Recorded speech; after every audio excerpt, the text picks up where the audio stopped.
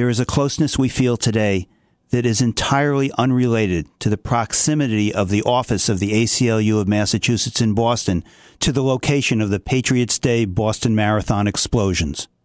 Rather, it is our admiration and gratitude and respect that we feel for the brave first responders, medical professionals, and ordinary people who acted with extraordinary valor and competence to aid the wounded, the doctors who ran towards the explosion site to help them, not knowing if another bomb was yet to explode there, the runners who kept running, not to the finish line, but to the hospitals to donate blood, the restaurants and hotels who said to those stranded by the bombings, stay, eat, and pay what you can. The ACLU of Massachusetts condemns this horrific attack and joins with all who embrace Boston's patriotic spirit of strength and resilience and unity.